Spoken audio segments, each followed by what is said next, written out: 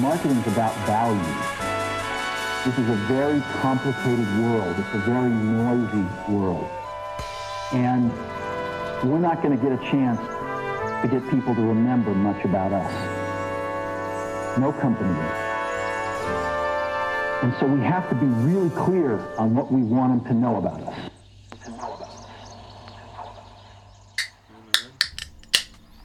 Hey, man. Oh, popping up the can. I'll do the same. Cheers. Wait, to the camera. Cheers, brother. It's like at the end of every day I have to have a beer to just congratulate myself for surviving.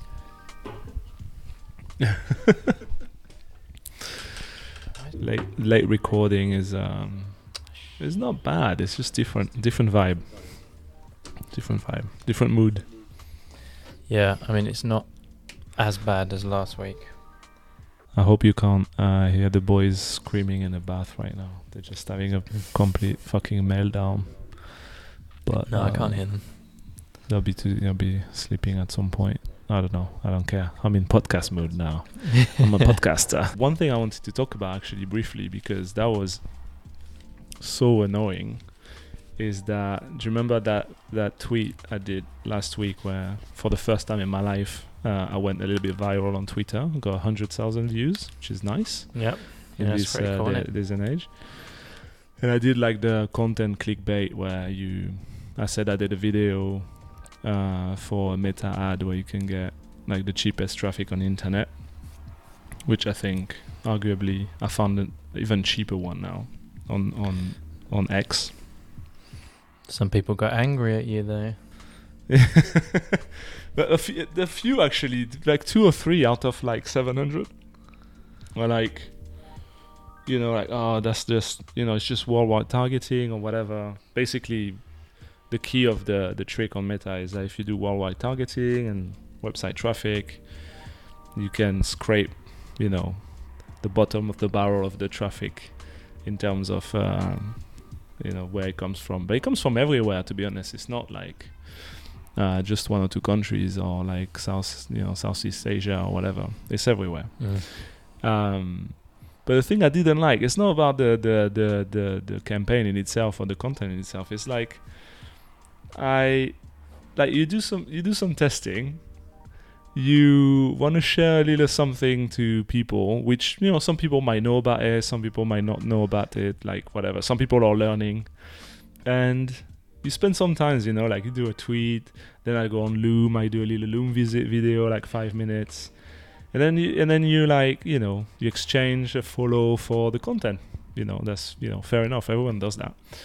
And sometimes some people, not a lot, but like 2 or 3 were like, oh, that was a waste of my 5 minutes. Like this is rubbish or whatever. Like this shouldn't be allowed. Like super like strong stuff. Like I think I found I for the first time I tasted the nastiness of X, those type of man, the first time. Yeah, for the first time. You're lucky. And I was like, what is your problem? Like why do you even engage with me? If you didn't like it, just move on. Like why do you have to like make it, what is it painful for you that you have to like spend time? And that particular guy did a tweet about it. It was like, oh, this guy did this thing, and like then he's trying to get the hype on him, like that's what they jump on it, like they're creating content to off the top of my content to try and like counteract it or whatever. And I was like, that's so sad. It was sad. Like those like 2 or 3, but particularly this one guy out of, it was like 800 people. I had to like manually send the Loom video to 800 people. It took me 3 days to do that. But I did it because there's daily limit on X. You can't send, more than, I don't know, a few hundred messages a day. And I had to catch up every time I could.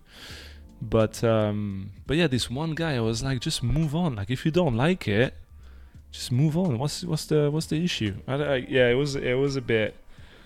Yeah, sad. I mean, those people were jumping on it saying, "Oh, it's, you want to be optimizing towards a checkout or a conversion. If you're D2C, you're never going to drive any customers this way." But at the end of the day, you never said this is the cheapest conversions on the internet. You were like, this is the cheapest traffic. If people are stupid enough to think that cheap traffic would result in good conversions, then it's their fault. But for the reason that you would test it in the first place, for the end, it was. Then it makes sense. You want people from global. Exactly, it was for traffic, and what I like about geeking on those kind of things is that here you go. I thought I was early. Hey Steve, welcome. How are you, man? Good, man. How you guys doing? All good. That's a good transition to into talking about you, because I actually don't know.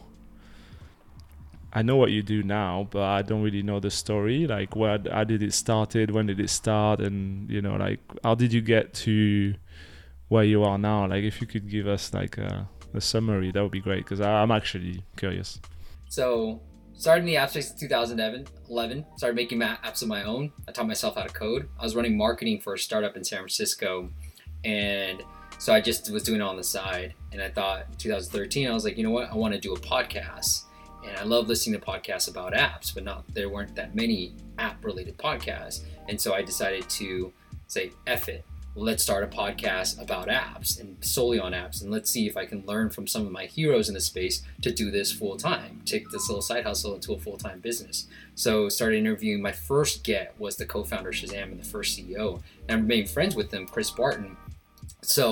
And I built up. And that was like the first one that really tipped the scales. And Sylvain Cochet from Babbel, he was running Optimin at the time, but he was literally my second guest. And so I've been able to remain friends with a lot of different people. But yeah, we started interviewing some of my heroes in the space, then built an audience, who then the audience started coming to me for marketing help. Now, my background was online marketing, like growth hacker, right? And so didn't know what I was doing. I was just trying to learn from everybody. But 6 months after starting the podcast, there was a little bit of an audience that started coming to me that I left my corporate job to do this full time. And so fast forward 10 years later, we have an app marketing agency specializing in ASO, some UA, and then monetization as well. And in 2015 is when I made the switch to be more YouTube focused. And I was still doing YouTube videos, but the podcast was like, me learning. And then the YouTube was me sharing. But now I just go live on YouTube since the pandemic, because I got lonely and I needed friends. And so I was like, I need to talk to people. And so I was like, forget the audio only, let's just do it on YouTube. And so like 2020, I just made the shift to no longer do just audio only podcasts and just go live on YouTube. And for the background on how we met, because I really I chased you down for many years. I was when was it? It was like 2017, 2018. Starting my job at Depop, and never done ASO or ASA before that, because when I was like a few years back, I wasn't in charge of that. I was just doing paid social, and I found your channel on YouTube, and I started binging like literally all the videos from that time. And so I remember I was leaving some comments sometimes. I'm not really a commenter on YouTube, but sometimes when it's really worth it, I was like, fire emoji, like let's leave some fire emojis in there. And it was really it was really hard to find really good content on ASO and ASA at that time.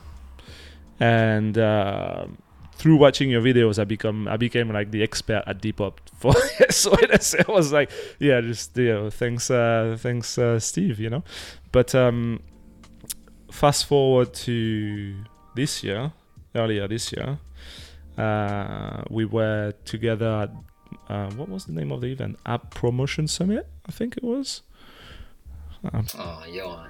Promotion Summit in London, baby. Promotion Summit in London. You're the keynote. You're the first one. I was doing a keynote. I was doing a keynote. I was looking for you in the room, and I tweeted at you. I was on the table afterwards, and I was like, oh my God, he's in London. I was sweating. I was like, oh God, I can meet him now. Like, it's been a few years.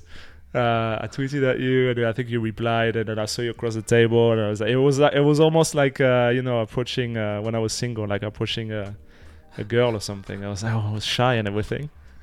That's risky, man. Yeah, it was risky. Yeah. Never meet your heroes. Yeah. Wow. Let's do Steve, one other thing I wanted to start with is what do you think is the state of the app world these days, like in terms of I guess like in terms of like app creation and monetization? Is it like still on the up? Yeah, I think it's definitely mature, right? I think we're in the maturity phase. I think there's still room in the market. You know, there's a lot of apps I still work with that are recently launched and doing pretty well. And I think it's the misconception, you know, because I guess because I talk a lot about ASO, that you need ASO. Like, I think it's the foundation. Like, if you understand the basics, that's good enough. But I think the misconception is just, it's a funnel, right? It's any web funnel, right? And so it's not, ASO is free traffic, great, but it's also not the only source of traffic. And I've talked to, they're like, what channel should I focus on? And I talked to so many different people that some people are like Twitter ads, right? X ads. And some people are all about Meta, and some people are all about ASA. And so some people have even done it on Pinterest. And it's just like, or even Reddit. And so it's just like, you have to think about it as a funnel. And the go-to-market strategy is like, for me, the easiest go-to-market strategy is like, where are my consumers? And I think we talked about this during our live stream with Nude, but it was just like, go to where the fish are, right? Go fish where the fish are. And I think a lot of people make that mistake and always feel like, because I'll talk to a lot of people like, help me with ASO. I'm like, you got a meditation app, man. Like, yeah, there's nothing that I can do, because there's just so many big players in the game already that you have to think about beyond just ASO. So I want to make sure, and it could be just me because I talk a lot about ASO. So, you know, I'm filtering some of the people that I get to talk to.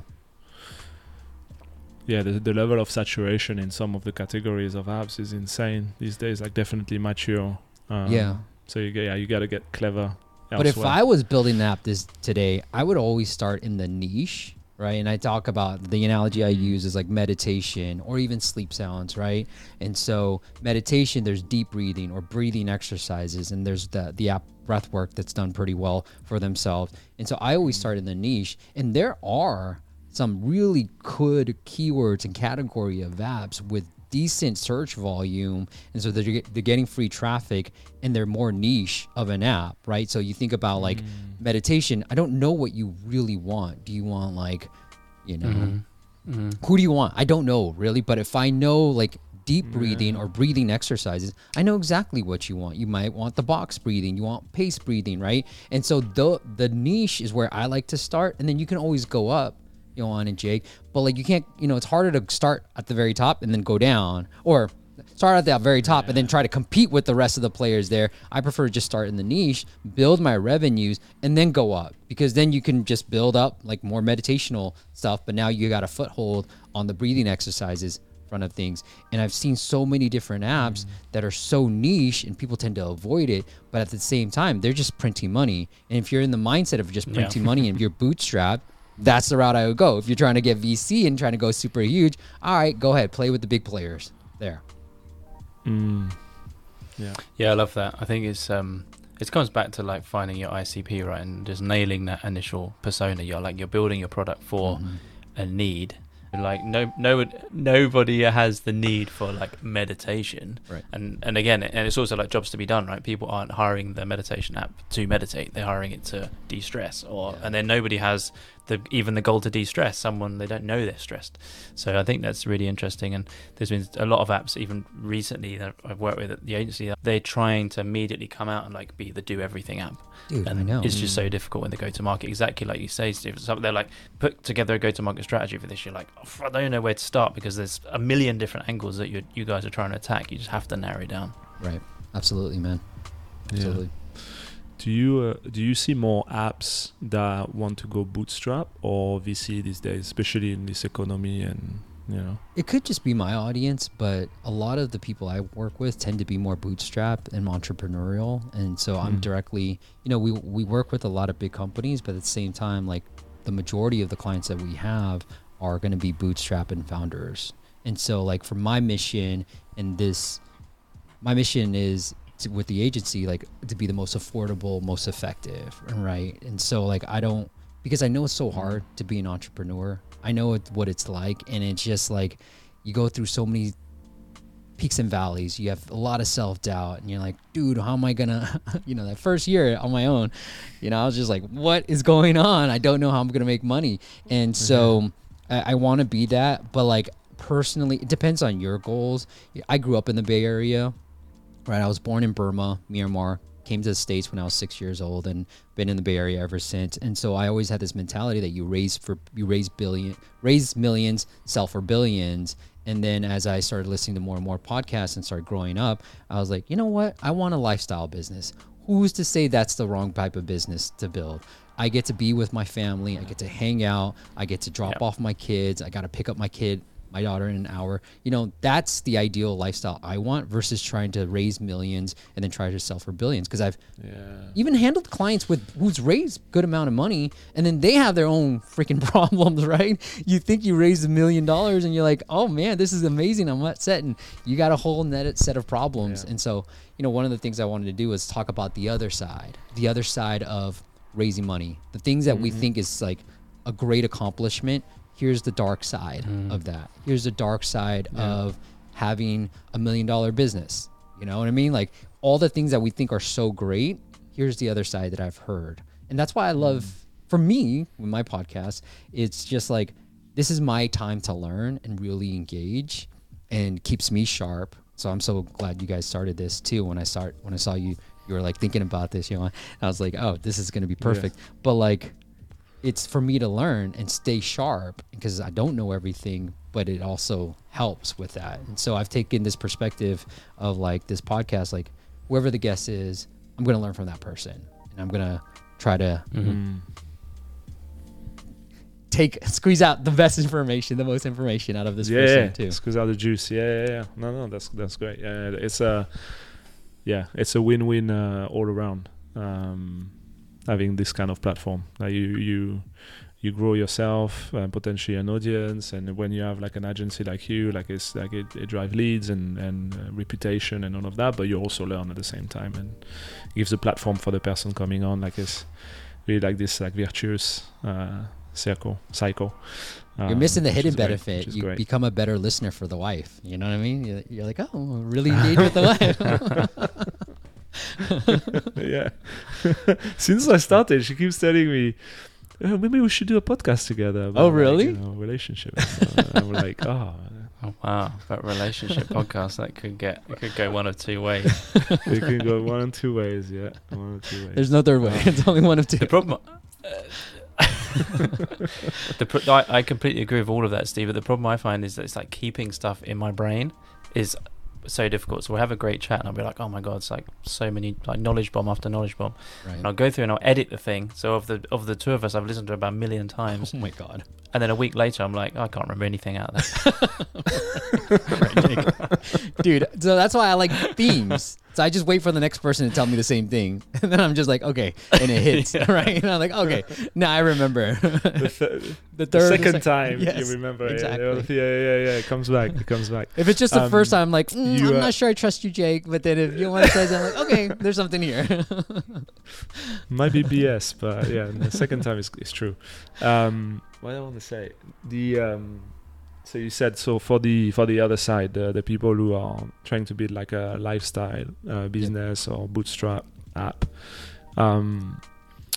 what do you think is the best way to find the niche? Like, is there a way to like research the niche, and how do you get your first, I don't know, few hundreds install? Yeah.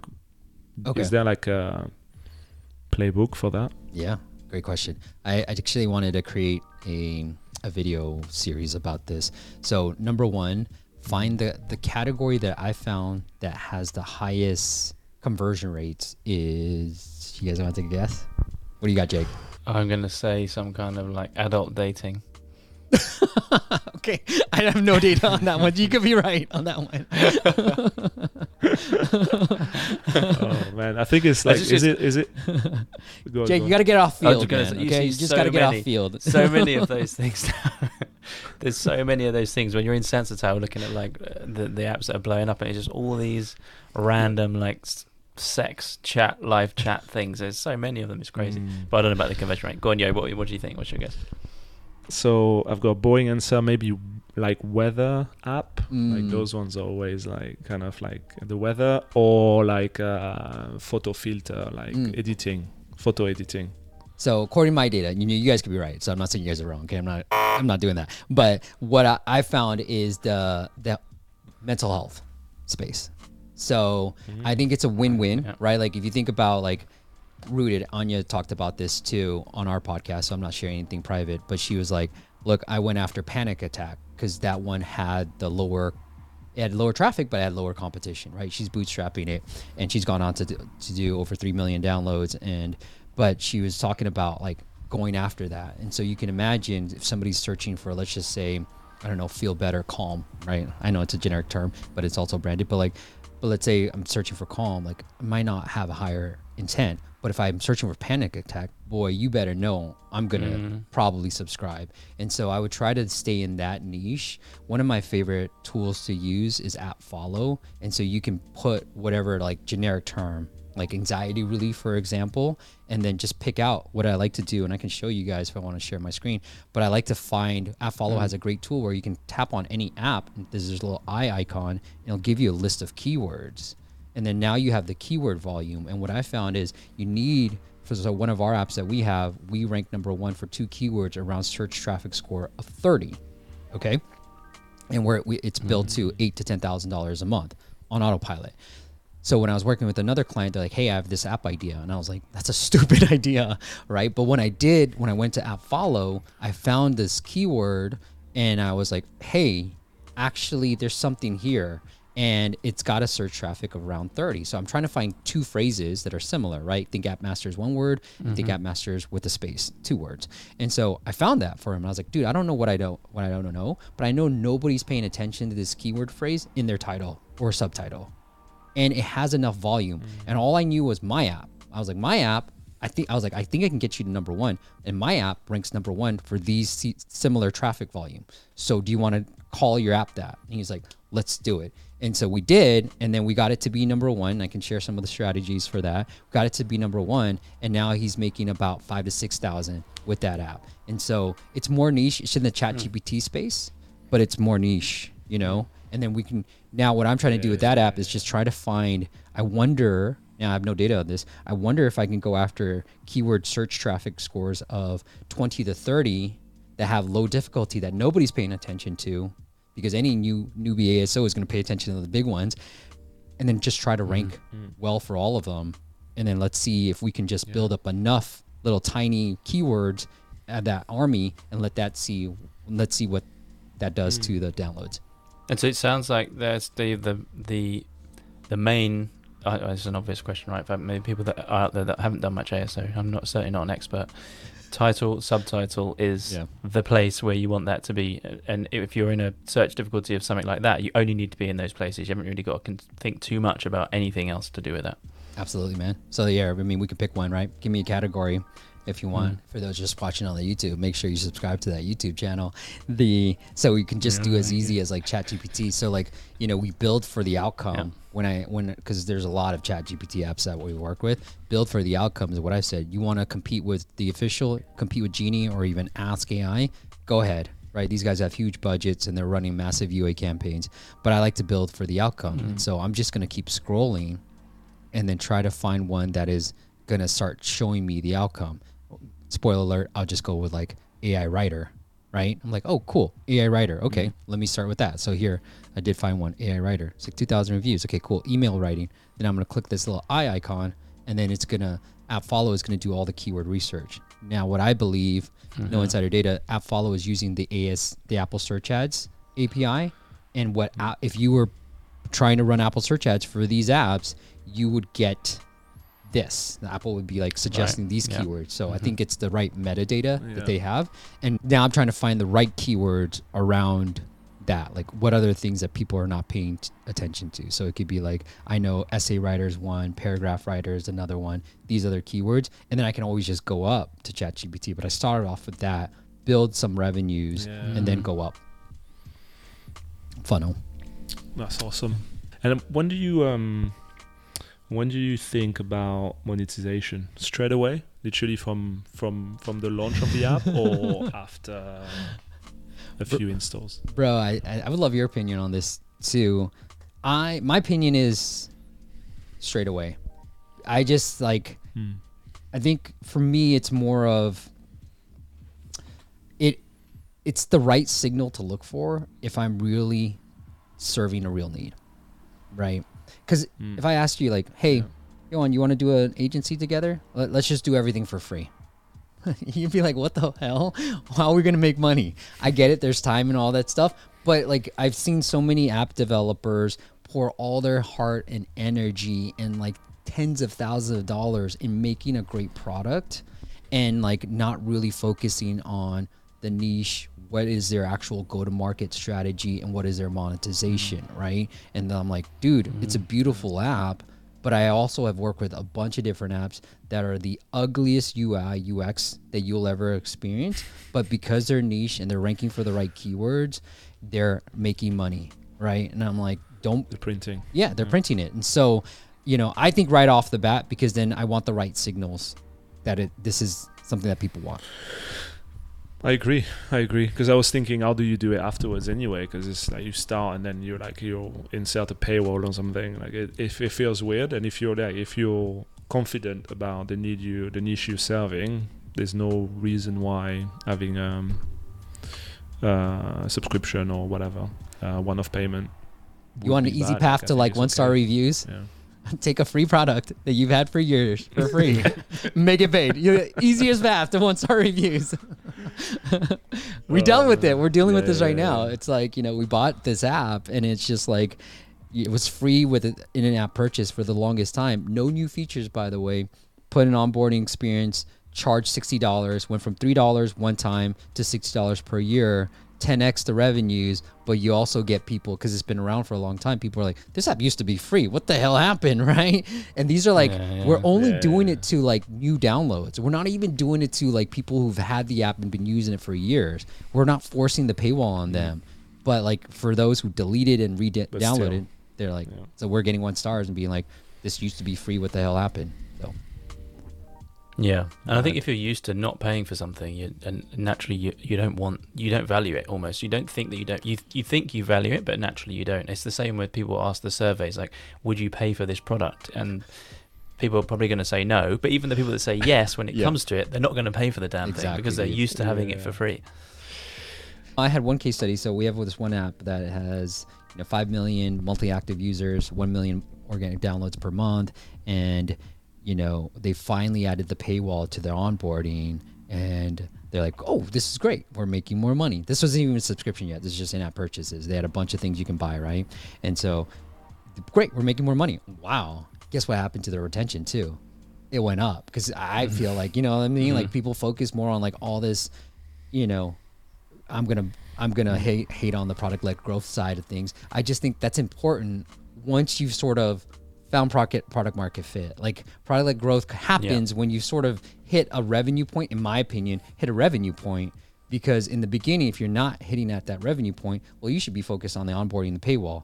Now, when our app, like we're at 8 to 10, and I'm like, okay, good. Now it's like, okay, what new features can we build to grow it? Because I think the conception that most people have is, if I build these new features, they will come. And I'm like, no, if I make more money, then I have enough resources to build you the features that hopefully get them to come or force them to stay, right?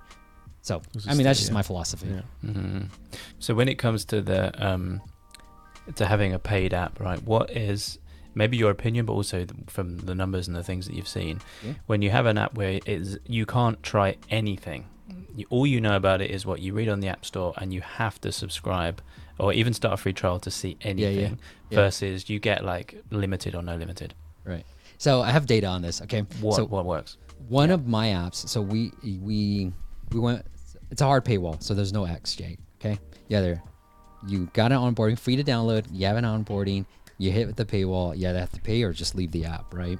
And we were like, okay, cool. We launched with that. I was against it, by the way. I was like, this is scammy. I don't like it. But this is how my co-founder built it.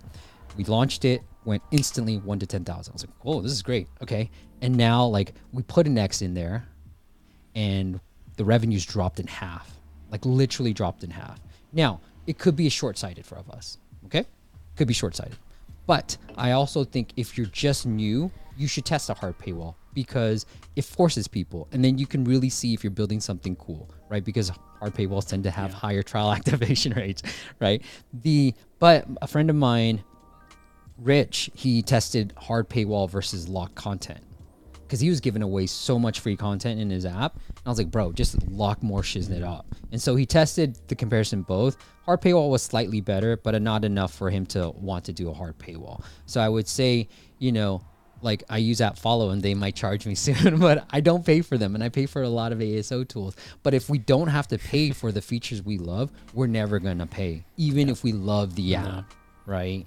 And so that's the fine balance I would do is try to lock up more features. And then I shared this on LinkedIn today, but like the Zero app, and I'll tell you guys, I love the Zero app. It's literally right here, right? Like it's me too. Right? Yeah. I use it almost every day as well. Do you pay? Yeah. Do you pay you on? No. Exactly.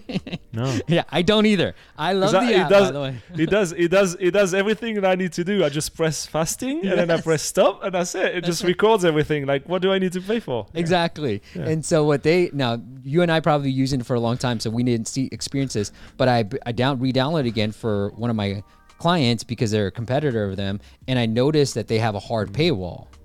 Right. And during the onboarding, they have all the best practices. They're engaging me. They ask for push notifications, all that stuff. And then, but when I hit the paywall, it's hard. I got to get out or leave. Right. And then, and so I was like, okay, fine, I'll get out. Right. So I got out.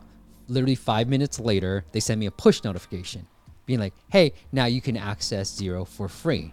So I tapped on that push notification. I then get the same paywall, but now there's an X. And then I can hit X off of that. And then so I thought that was an interesting fine balance between the two. Yeah. And that's one strategy that I do want to test out with my hard paywall is that like, okay, cool. People who buy during the onboarding. So test that onboarding, have a hard paywall and then try that. But they're huge, man. And I was like, look, this is what a bootstrap growth hacker, us three would be trying to do, but they're already huge. And I think they're probably finding that, their subscription revenue is low because, you and I are like, I got it. It's just the timer. Like I got everything I need. No, but that's the difference between maybe like maybe then I don't know Zero, the founding and everything, but it's kind of the difference between VC and Bootstrap. It's like the Bootstrap person would do that shit. Would do the hard paywall and find a way to use push notification to bring you back and give you something soft afterwards. Right. But first, we're gonna make sure that if you can pay, let's just make sure that you can pay first. Yeah. But it's funny. Like recently, Jake and I were looking at the way we're managing our newsletter with the podcast. Yep. And we're using Beehive. It's one of these this new tool. It's really cool actually. And we're like, fuck this. It's too expensive. Let's cancel it for now because we're not big enough yet that it matters that much. And as I hit it's not an app, it's on the website, but it was a similar story. I hit cancel and then they were like, before canceling, let us give you 3 months for free. For 3 months for the price of one. Wow. So that brings us to the end of the year. It slashes the cost by 2/3. And I was like, well, that price I'll stay. That's fine. Dude, you know how many times I've done that with Audible? I'm like, oh, fine. Yeah. Yeah. Yeah. So we didn't cancel, but like I say, it was another it's like strategies when people are to check if they're gonna pay, like you said, with the delayed push notification, or trying to get them to stay when they're canceling because it's a price thing, and you're keeping the smaller revenue, but you're keeping the customer for longer. Yeah. And it's clever because in 3 months we might be bigger, and at that point we can pay that price. There you go. We don't care. Maybe you will be in bigger 3 months' time. So, yes, sir. So then having me on is just gonna blow up. All right, you don't know. I mean that's the biggest growth hack. We're going to hold you to that. The flip side to that, right, is that if you say, it'd be interesting to see the retention. Like, what's the retention of the people that almost leave and they're like sucked in with, I'll just pay $2 for 3 months? Because I'm assuming at the end of that period, they're going to say, you now need to go back to paying full price. Right. And at that point, we'll be used to not paying full price. So you're back you're back in a worse position because you've had it for cheaper. You know they can do it for cheaper, but you're like, fuck you, I don't want that. Right. So it's interesting. I think those cart abandonment paywalls, I guess you could call it, is pretty cool, pretty interesting. One of my friends did that, where he was like, if you cancel a trial, you will get a push notification he tries to win them back. And so he sends a push notification with the 50% offer, and he's starting to see good numbers through that. Now, it's not a super high conversion rate, and according to my data, it's roughly around a 4 to 5% conversion rate from actually push to actual paid customer. But it's an interesting strategy, and I think we as apps need to learn from games and the e-commerce brands, like cart abandonment type of stuff too. Mm-hmm. Sorry, I think my internet's so slow, Johan. Yeah, so definitely. I guess if you that's right. Sorry. If you're going into if you're doing a 7-day free trial, then I feel like you got to be damn sure that person is going to find value in 5 days, because that's probably when they've set their reminder in their phone to like cancel this thing they've just signed up for. Yeah. So I feel like, I think in my opinion, if you're doing a free trial period, it needs to be long enough that person gets hooked on that. And I don't really often see that. I don't know about you, Steve. Like, what the average length of a free trial is, like 7 to 14 days, right? Do you think that's long enough to get someone hooked into an app? Yeah, I mean, this was a little bit dated, but I have a community that I run too, and they were telling me that they've tested 14, they've tested 30, and 7 days seems to be the most ideal. So I think 7 is good enough, right? And I think if you're solving a real problem, I had one client where they were doing one monthly plan with a 30-day trial, okay? I was like, let's do a yearly one, and let's remove the trial on the monthly, and let's give it a 7-day trial on the yearly. So the monthly was $15, the yearly is about $69, right? When we made that change to the paywall, immediate boost in the revenues, and we didn't see any cancel. So obviously we're making more money up front right now, and so that's why it helps with the immediate boost. But yeah, trial activation start rate went down a little bit, but it made up for it in the total overall revenues. Because I think for me, like when I think about trials, I try to give the trial in the most ideal plan, the highest LTV plan, and that could be weekly for some apps, but most apps will be yearly, right? And so I will remove trials from all the other plans. I like to have 3 plans, and I'll remove the trials from all the other plans and only have the yearly be the one that we're like, okay, cool, you get the trial. Because I think, as long as the metrics make sense, you're the only one. Monthly, it's like, based on my numbers, about 3 months, right? So if I'm charging $15 a month, that's $45 LTV. Shoot, if I can get one person if I have more people to buy the annual for $69, that just increased my LTV of that customer too. Interesting. Yeah, that's pretty cool. My take on the 7-day trial is that it's not based on data. It's just, for me, the logic is that if you can't get value to someone in 7 days, like how long do you need for them to experience the app? So there is data I for feel that. like there's some. It's adjusted there. No, there's definitely data. I was just Yeah. That's why I'm like, you have a short window of time to like try to get users to engage and then pay. Like yeah.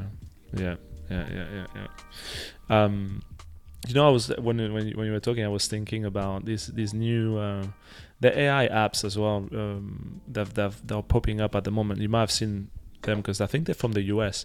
They're all about. Have you heard the term Riz? Yes, bro. My son told me about that. Yeah.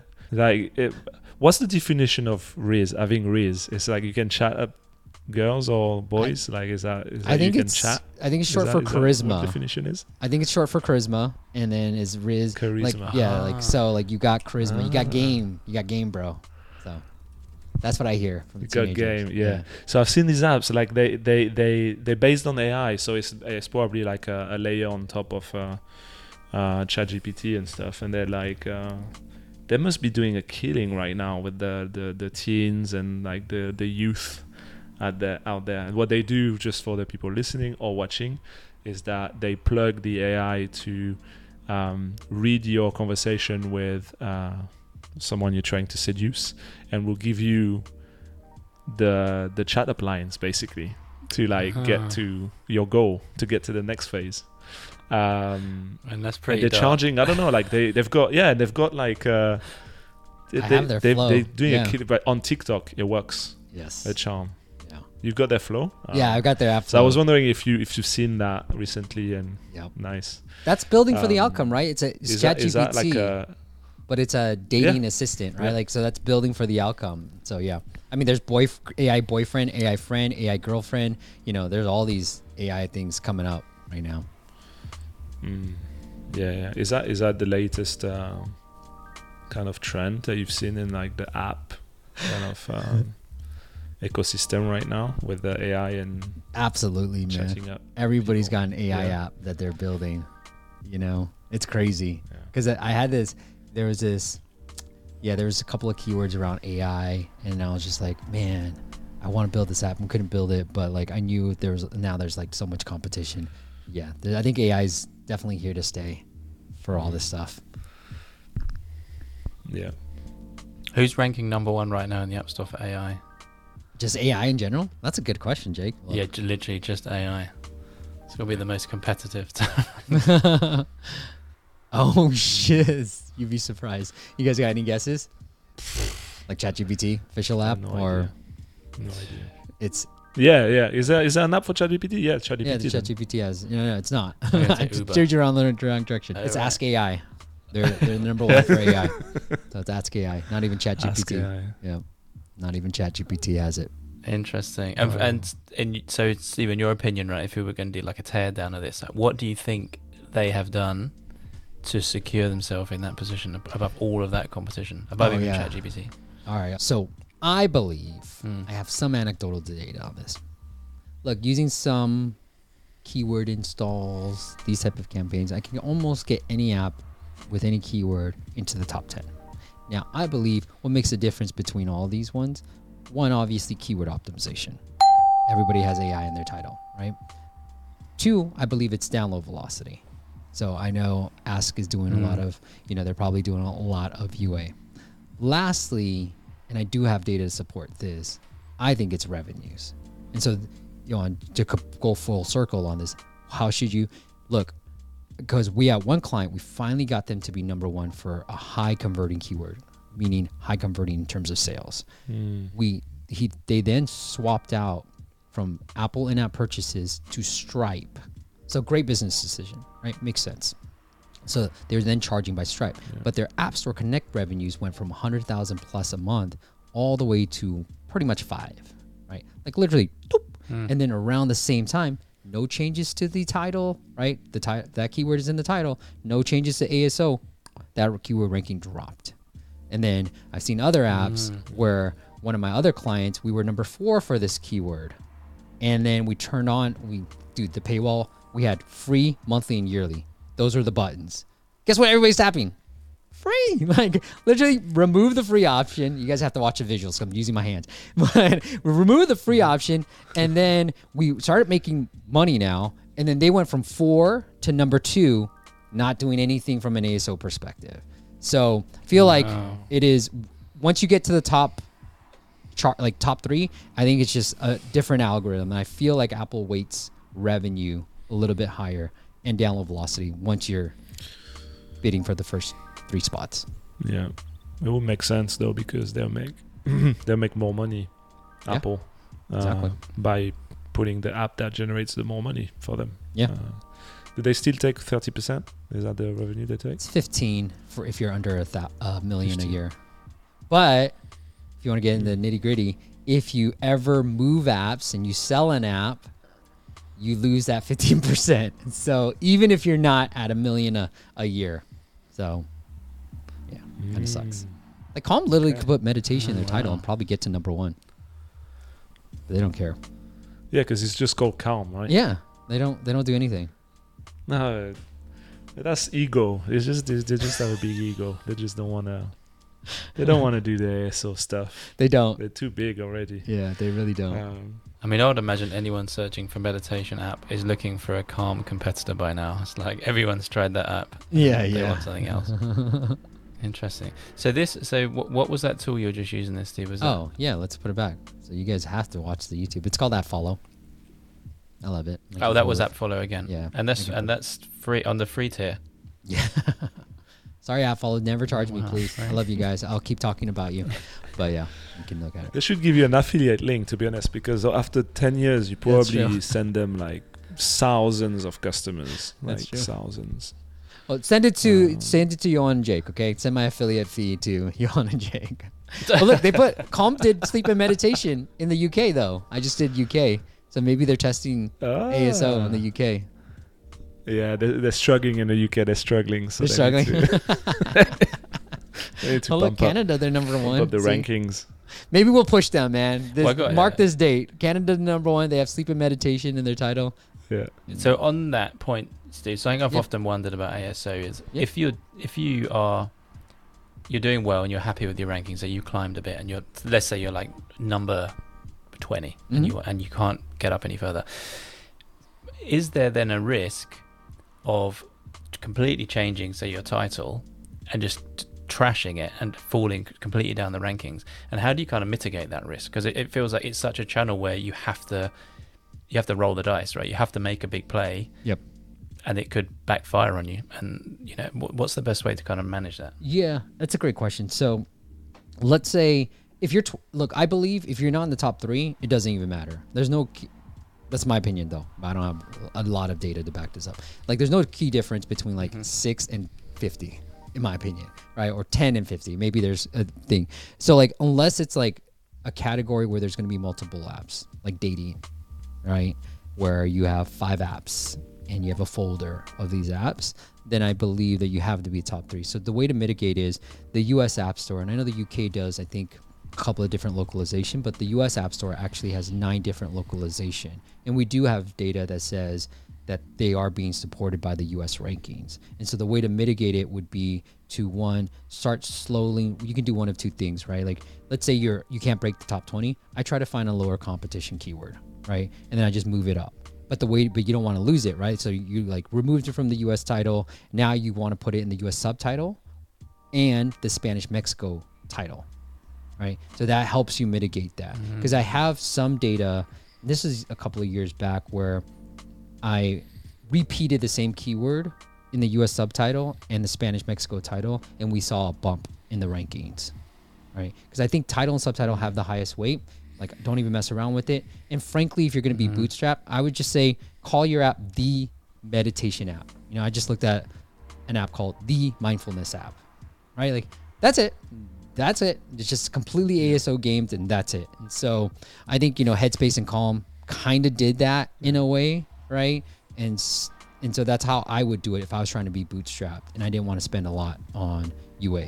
It's just call your app do keyword research, find the low difficulty one, and just call it whatever the app is. And the benefit too, Jake, is if there's actually Google web search volume for, let's say, meditation app or whatever app, right? You can actually get traffic through that. So one of the clients that we worked with, he ranks number 1 on Google. I think he's okay. We shared this publicly for Geometry Solver, right? And we helped him go from like $1 a day to all the way to now he's doing pretty well. I'll let him share his numbers. But at the time of the recording, it was about $1 a day to 17, and then to I think it was like $50 a day, right? Just optimizing the paywall. He's already getting downloads, so he's ranking number 1 on the App Store for Geometry Solver. But then we ran some different hacks, and then I was like, dude, you went from 50 downloads a day to 200 downloads a day. Where's all this traffic coming from? And when I looked within App Store Connect, it was like web refer. Who's this web refer? Oh, Google. I was like, what? And so you literally search for Geometry Solver on Google. He's number 1. Yeah. And so don't ignore the web. Don't just think ASO on the App Store ASO. Think also on the web, and calling it by whatever your keyword that you're trying to target. As long as there's volume on both stores or both places, you should get a pretty high ranking for both. Yeah. That's really interesting. That's really cool. Yeah, because on the Google Play Store, they use that data to show apps. Yep. On Google searches. So yeah, that makes sense. And also they show Apple apps too. I don't think it's just restricted to Google. Oh yeah, Play, it depends on your platform. Like it's usually mobile searches. iOS apps. Yeah. Yeah, it really depends if you're on Android or iPhone. But they will show iPhone apps too. Especially maybe they have it on like device, like if I'm on Mac. Nice. I wanted to ask you, like, you must have, maybe not, because I know you got the agency and you work with a lot of apps, but do you yourself have a lot of apps? Not many that make money. Dude, okay, look, one app, okay, look, this ASO shit, it works, okay? One app, it was a motivational quote app, okay? Just call it that. And because there's so many of these type of apps. Yeah. And I finally found a keyword that had traffic. Yeah. And so I renamed it, everything with that. I did my magic. We're finally number one for that keyword, that phrase. And we've made $500 within the past like 2 weeks. And it is the most proud $500 I've made. But it goes to show you, like, it was just sitting there. And I was just like, okay, fudge it. Like, I got to change this app name. And I changed the app name. And now that I have downloads, I'm like, okay, I'm going like, how can I charge more? Because motivational apps, I can only charge $20 a year. You know, like that's the price that people have set. So I was like, okay, well, I could add more features like a to-do list or a journal. And if I get to the journal realm, well, I can charge like $50, $60 a year, right? So one was step one, get downloads through whatever means possible. And then I would say one that is actually making money, but we have a developer that I just hired a couple of months ago, and we're in the midst of building out. That's 2024, my friend. Yeah. I want to play pickleball all day and just make money. That's the goal. And just sprint on the side. Yes, yeah, sir. I mean, because I was asking that because you've got so much knowledge and access to people that you've spoke to, and like you're in the weeds every week on, like, you know what's happening, right? Yeah. So like my second question was like, what are for people who feel like they want to go into this journey or try bootstrapping an app. They've got ideas, but they don't really know how to do it. You just mentioned a developer. Like, is that the prerequisite, like having at least like one guy who knows how to code, or can you learn yourself? Like, I know the no code, low code space is improving, you know, over the last few years. Like, is it doable, or do you still need like kind of to be a team of two, I guess, like a developer and maybe more like a growth marketer, right? Vice versa. I mean, knowing how to code, right? I coded my own very first apps. I did all the coding. I wouldn't suggest that. I would find a developer. I think building is, in my opinion, the easiest thing to do. So you can buy templates. You know, I bought a template through this builder. It's called Corona, but they were built on JavaScript and Lua, so I understood that language versus like Objective-C at the time. And so I bought a template. It was like a photo gallery template. And then I was like, oh, you know what? I can make this into a flashcard app. So it was like, they already had a swiping mechanism built in place, and I just modified it so that if you tap, you know, up or bottom, it would make a sound, essentially, right? And that was the modification I made. So start with a template. There's all these templates out there too. Start with the template, hire a developer, modify it to your liking, and then just go, right? If you found a nice niche, just go. A friend of mine did a adult coloring book, and he said he bought a template. He shared it on YouTube publicly, but he said he just bought a template, and that's what it is. And, you know, obviously the adult coloring book, he has his own coloring book. Yeah. So, yeah. Nice. You don't need a full-time developer. Like, nice. We have access to like worldwide talent. Exactly. Yeah. Projects. You can hire people on projects and stuff. Like the reason I'm saying this, because I discovered that my brother is a full-time, like a full stack developer, so I can tap into him for apps. So like all this discussion we had with you today, I'm like, maybe I should go do a meditation app with him next. Maybe you should talk to your brother more. You just discovered this. That's what I was thinking. Yeah.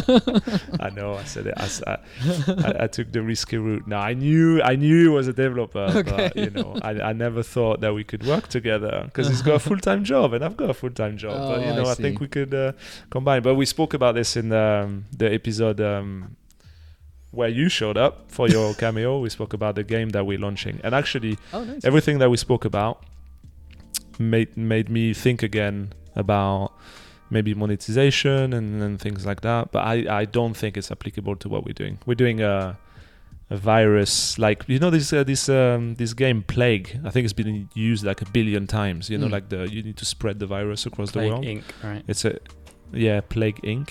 It's huge on the App Store. It's been there for years. They must have made a lot of money. we're doing a I've seen that. real life version of that, where you have to infect your friends with a QR code within the app, and that gives them access to the app. You can't play the app if you don't get infected. So it's like kind of creates FOMO as well at the same time. Yeah. But it's I don't know if we could monetize that. I had this discussion with my brother. I was like, how do we monetize that stuff? I'm like, we don't. We just get millions of users. That's the idea. But I don't know. You might have a different opinion. No, I mean, Yeah, it's just for fun. yeah. We'll If it's see. just for fun, it's just for fun. I think we're coming up to the end of the hour, and I don't want to take too much of your time. Sure. So Where can people find more about you? Where's the best place for people to go to consume your content? And I must say, I know Yo said at the start about being a big fan. Whenever I am building an ASA campaign, I go back to your videos on like thanks, ASA bro. campaign structure. So, you know, Thanks for we're giving you a few appreciate that. thousand views on those over the years. That's hilarious. Yeah, I mean, it's just appmasters.com, or just check out our YouTube channel, and it's youtube.com/appmasters. But I want to congratulate you guys, man. I think it's going to be awesome. You know, having done content, you know, for like 10 plus years now, I think I want to commend you guys on just continuing. You know, I have a saying that, like, I think beginning is easy and people get caught up on it, but I'm like, okay, let's just say hard. But like continuing is even harder. And the fact that you guys have been able to just consistently publish these episodes, like, that's kudos to you, man. So congratulations to you guys. thanks. What sound Thank effect are we going to get? Oh, dude, I was looking for one. Okay, here you go. It should be this one, really, because you guys didn't say anything. I saw you looking down. I was like, I'm going to wait for him to do the sound effect.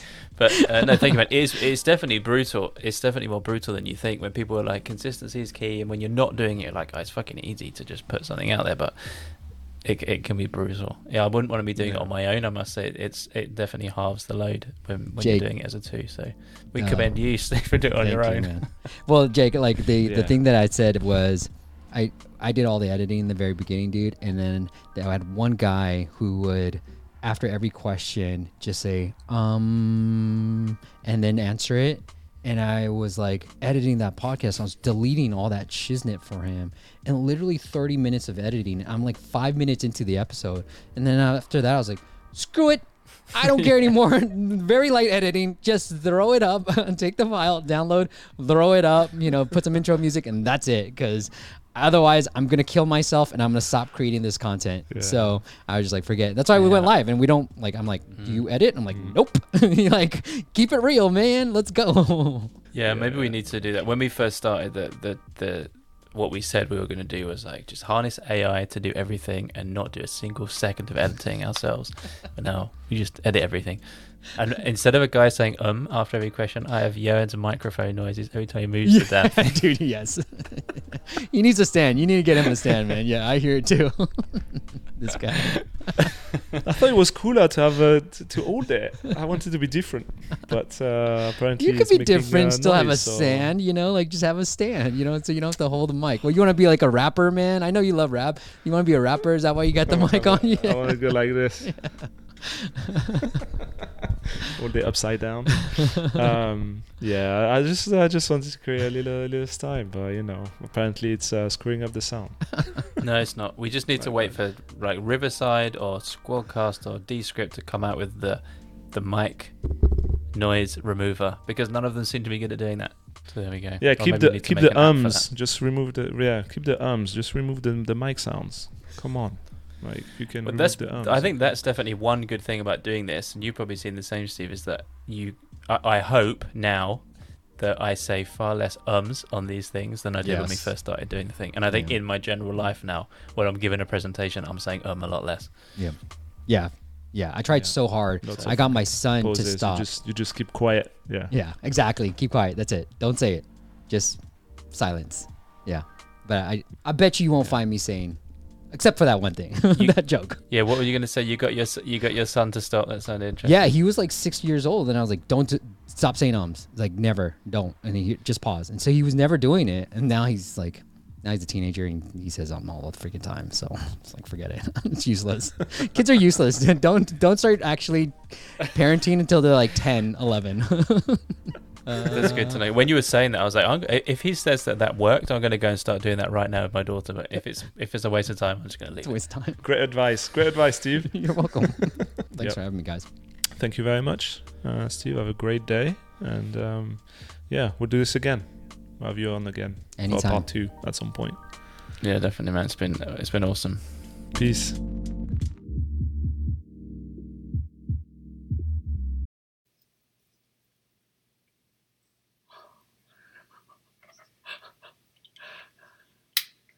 No, I wouldn't do that. Jake, I don't even try to joke about that anymore, man. It's a touchy subject. Are you guys trying to make me say a trick word? You guys figure out the trick word?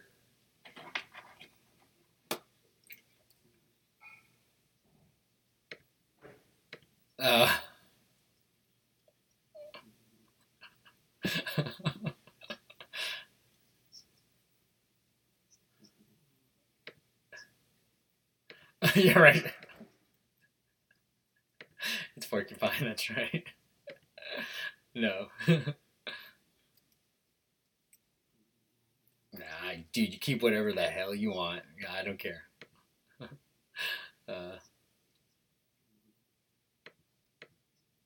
It's 11 a.m. Do you guys put this on YouTube or is it just audio only?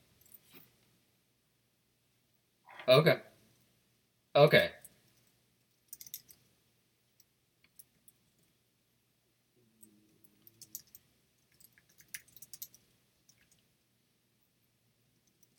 Hey man, everybody starts off somewhere, dude. Exactly, man.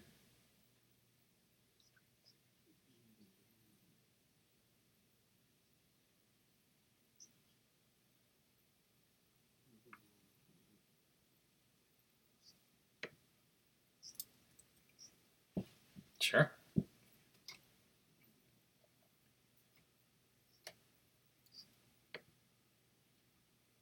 Yeah, you want it now? Is this live or is this like on? This is the interview? It's recording. Okay. All right. Yeah. So I don't know if it give you a good answer or like a quick answer or like an interviewee type of answer. That's what I'm trying to figure out, Johan. All right. Well, I started in the app space I know. That's why I'm like, okay, well, we're going to go casual here. I need to be sitting down with a mic like that with you. So started in the app space in 2011. Started making apps of my own. I taught myself how to code. I was running marketing for a startup in San Francisco. And so I just was doing it on the side. And I thought in 2013, I was like, you know what? I want to do a podcast. And I love listening to podcasts about apps, but there weren't that many app-related podcasts. And so I decided to say, F it. Let's start a podcast about apps and solely on apps. And let's see if I can learn from some of my heroes in the space to do this full time, take this little side hustle into a full-time business. So started interviewing. My first get was the co-founder of Shazam and the first CEO. And I remained friends with them, Chris Barton. So, and I built up. And that was like the first one that really tipped the scales. And Sylvain Gaucher from Babbel, he was running Optimin at the time, but he was literally my second guest. And so I've been able to remain friends with a lot of different people. But yeah, we started interviewing some of my heroes in the space, then built an audience, who then the audience started coming to me for marketing help. Now, my background was online marketing, like growth hacker, right? And so didn't know what I was doing. I was just trying to learn from everybody. But 6 months after starting the podcast, there was a little bit of an audience enough of an audience that started coming to me that I left my corporate job to do this full time. And so fast forward 10 years later, we have an app marketing agency specializing in ASO, some UA, and then monetization as well. And in 2015 is when I made the switch to be more YouTube focused. And I was still doing YouTube videos, but the podcast was like, me learning. And then the YouTube was me sharing. So, but now I just go live on YouTube since the pandemic because I got lonely and I needed friends. And so I was like, I need to talk to people. And so I was like, forget the audio only, let's just do it on YouTube. And so like 2020, I just made the shift to no longer do just audio only podcasts and just go live on YouTube. Yeah, man. Absolutely, man. Yeah, so I just take the audio and put it on the podcast feed. And we get a bit more. Sometimes it's different. Like sometimes I think a lot of people still listen, right? And then there's a good amount. So it's sort of it's a nice. It's like why not? Just take the audio and throw it on the podcast. Yeah. Yeah, man.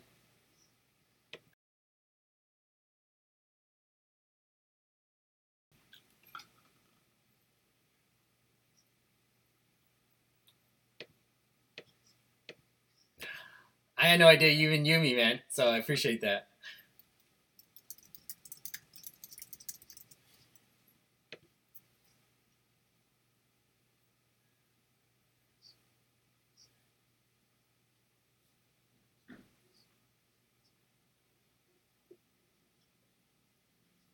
Yep.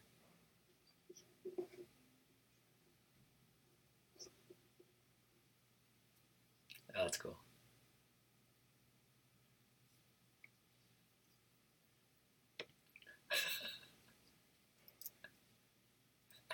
Thanks, man.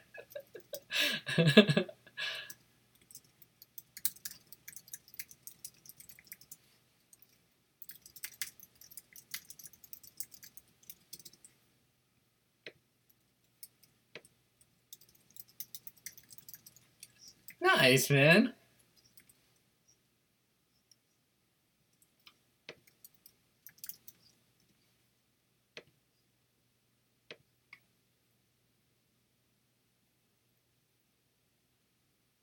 Oh, yo, yeah, promotion summit in London, baby. You're the keynote. You're the first one. Yeah.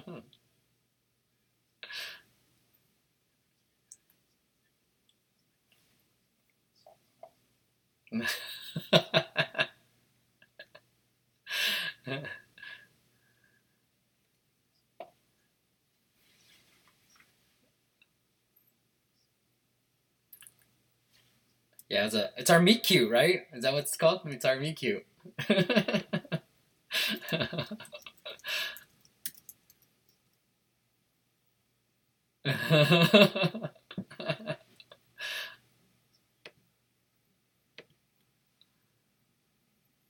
Shortly after, yeah. Mm-hmm. Mm-hmm. Now I begged you to come on to this one, man. I was like, please, come on.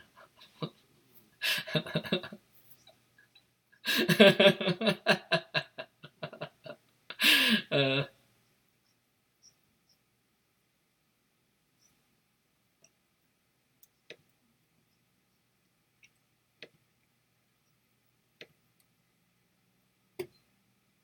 can you guys hear that?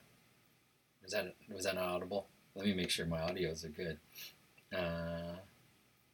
Oh really? Oh, you know what? Does my audio sound crappy? How do I change the settings? Because I think it's coming off my default built-in, not this fancy one. Yeah. Do I have to come back?